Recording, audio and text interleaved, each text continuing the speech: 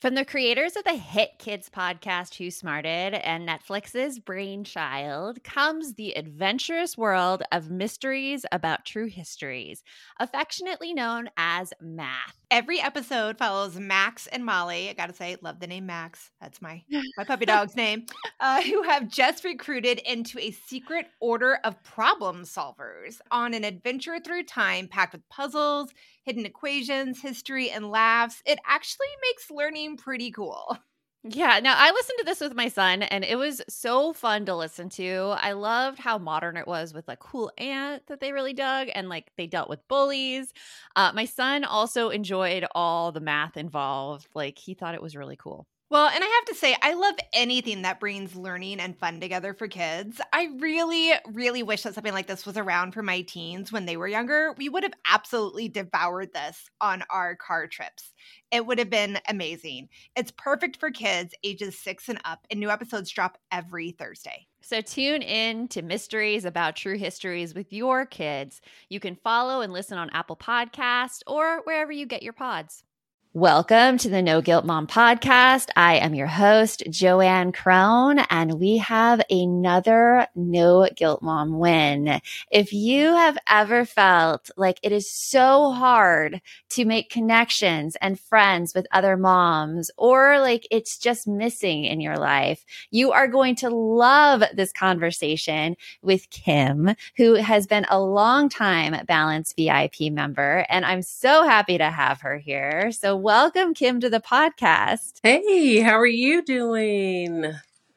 I was like, everyone who's come on recently, like I just saw you guys in person for the VIP retreat, and it's just nice to see your face again. So Kim, let's dig into it. What was your life like before you started really having these friendships and taking time away from your kids to nurture these friendships? I think it was just feeling guilty about taking the time. It was always about, okay, do I have time? Because I used to teach before I got sick. I was teaching 7th grade, and then I was coaching after school. And so it was always about, do I have time? I used to live in Rhode Island. And then when we moved down to Georgia, I ended up having a stroke. And so then time was more so physical therapy. And then the pandemic happened. Yeah. And so then I was finishing up with physical therapy.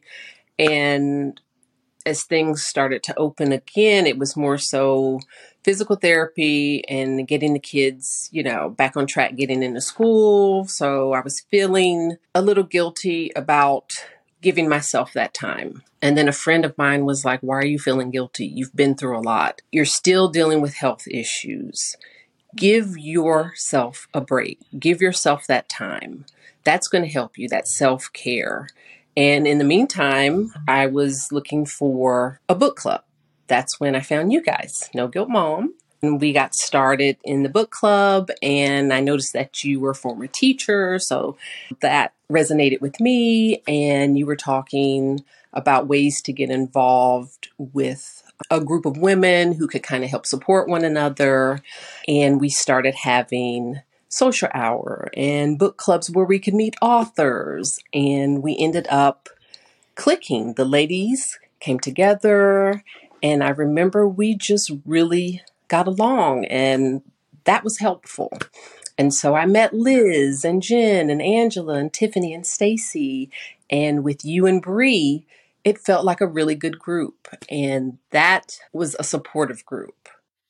I love that because first your friend is saying that you need this time for yourself, this self-care, which I feel like we as moms are told that so often, but a lot of the time, and I don't know if this is how your thinking process goes because it's how mine goes. I have a chronic illness. I have ulcerative colitis that really took me out of commission for like a year. I really wasn't the mom I wanted to be. And during that time, I felt since I've already taken all this time away from my kids, why should I be taking more time for myself? Like I need to give them this that they missed out on. Would you say that was your thinking through it as well? It was, because a lot of the time of the healing process, physical therapy, or I just didn't feel well. I need to make up for that time. think it's something that so many people feel when they're dealing with an illness like that or a catastrophe. And so you found this group of women, and we like to call you guys the Balance OGs because you've been with us since the OGs. You've been with us since the very beginning. So you found this group of women, and then what did you notice started happening with you? Because your friend said you needed self-care, and then did it start happening? Oh, it did. It did. I started allowing myself to say, hey, let's get together. It's just been freeing to sit back and not put this pressure on ourselves to feel guilty about allowing a little bit of time to sit back and share our stories with other people where everyone's going through something. Yeah, everyone is. You have to have a village, not just the kids to have a village, but, adults need a village. They do. They need a village. And it also sounds like you're very vulnerable with them as well. And you let them into your life just as they let you into their lives.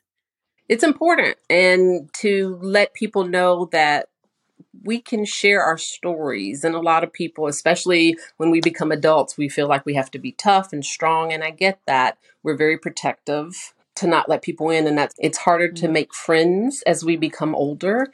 And we don't want to let our guard down. If you have a feeling about someone and it's positive, give them a chance. Yes. So that leads into my next question perfectly, because I know that a lot of people who want these friendships, something that is said often is, well, no one ever contacts me or no one ever invites me to things. Like with your group gatherings, who's usually initiating and planning?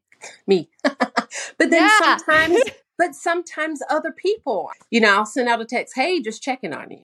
Just a simple text like that. Just a simple text. Sometimes you do kind of feel like if you don't get an immediate response, you're like, oh. The fear of rejection is real strong. It's strong real. With me You're too. like, oh no. Mm-hmm. And then when you find out later, it could be someone lost a text or they have a different number. Oh, I'm so sorry. I didn't see it. Or, oh, my child shares my number and they deleted the text.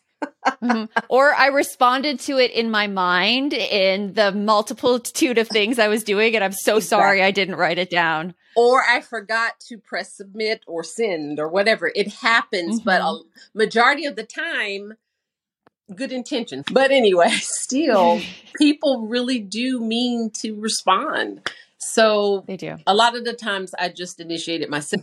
That's a good rule of life. If you want the interaction and if you're saying, okay, nobody ever contacts me, you can control the situation better by reaching out yourself and making that first contact. If you don't get the response you want, then just keep on moving. There are other people. Exactly.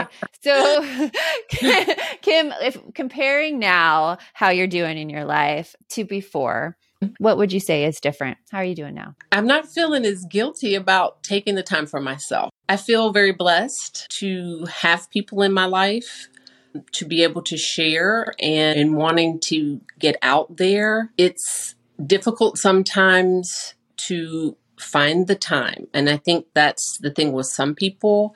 It's about the fear of, ooh, do I have the friends? You know what I mean? They're afraid to ask out of fear that people will say no. Try with one. It's not about the quantity. It's about the quality. Oh, and the time issue as well, because people are so busy right now. Even with my really good friends, we have to plan weeks in the future just to make sure we get the thing on the calendar. Find the quality. Look at the timing. Can you find, even if it's a day a month? I think you just did my wrap up right there for me, Kim. For everyone listening, Kim just told you exactly what you need to do to find some friends and how support can make you feel less guilty about taking that time for yourself. So, Kim, I so thank you for being on here and sharing all of your wisdom. I appreciate it. Thank you so much for having me. Thank you.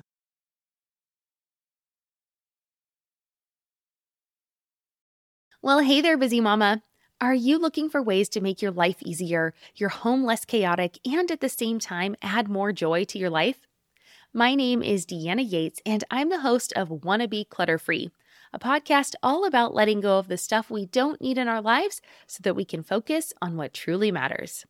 Don't worry, I'm not going to tell you to throw it all away or make you feel guilty about keeping something you love, no matter how many other people don't quite understand it. But I will give you practical and, more importantly, actionable advice so that you can make progress right away. And you won't just hear it from me. There are amazing guests too. It's like having your bestie in your pocket telling you it's okay to let go of the things that are not serving you and your family in a totally non-judgmental way.